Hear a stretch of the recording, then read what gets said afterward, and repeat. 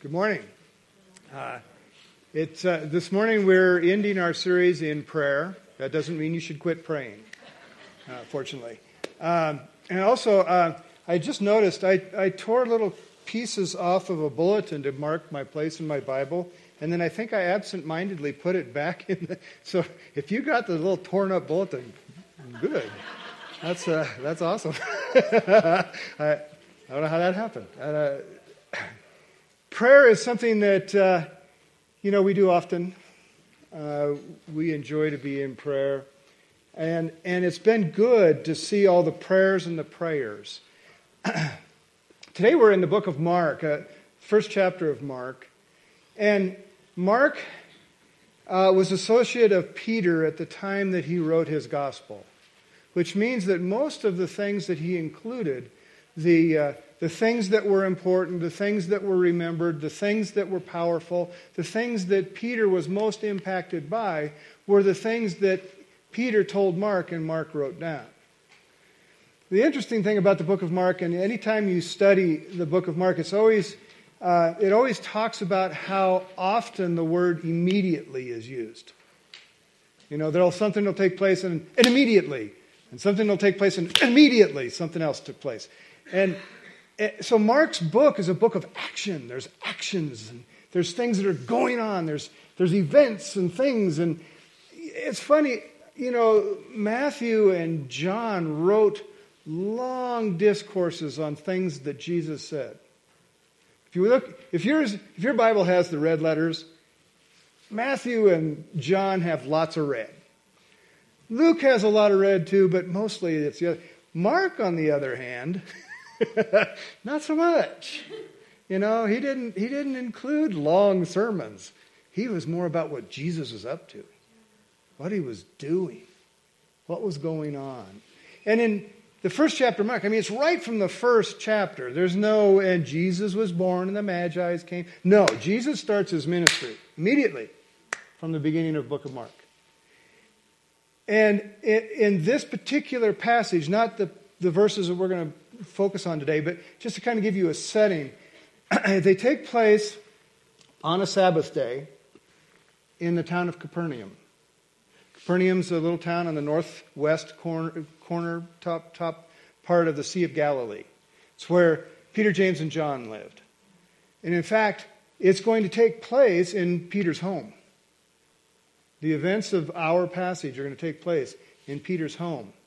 But first thing in the morning, Jesus and his followers, they went to synagogue, as good Jewish people would do. They went to synagogue in the morning. And it says that Jesus was there and teaching. And it says that the people were amazed because he wasn't teaching like the scribes, but he was teaching with one that has authority. The scribes would come and they'd read. They'd pick out a passage and they'd start reading it. Not much commentary, just read it.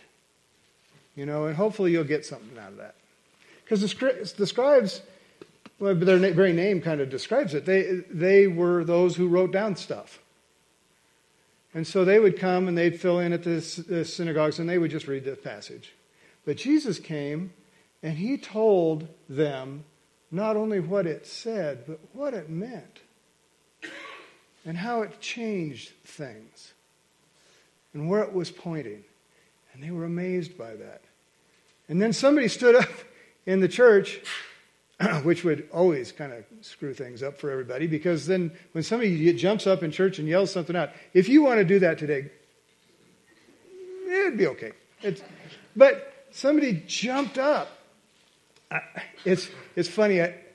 I was filling in at a church in South San Francisco that was a Filipino church, and they happened to have next door an elderly care facility, and one of the patients had wandered out and walked into the church and just sat down.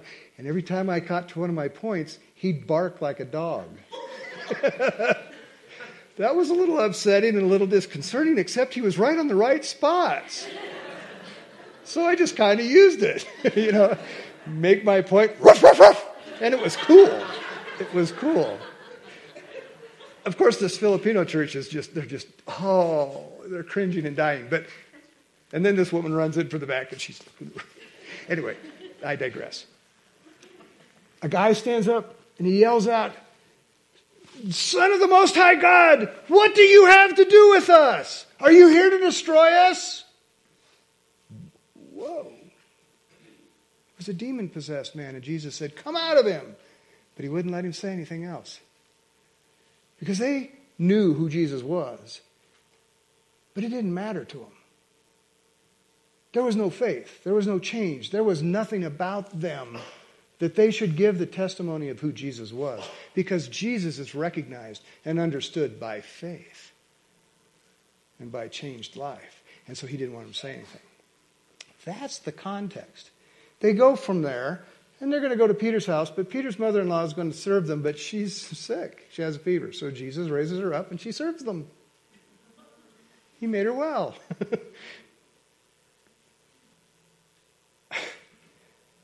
Jesus healed people because he just couldn't help himself.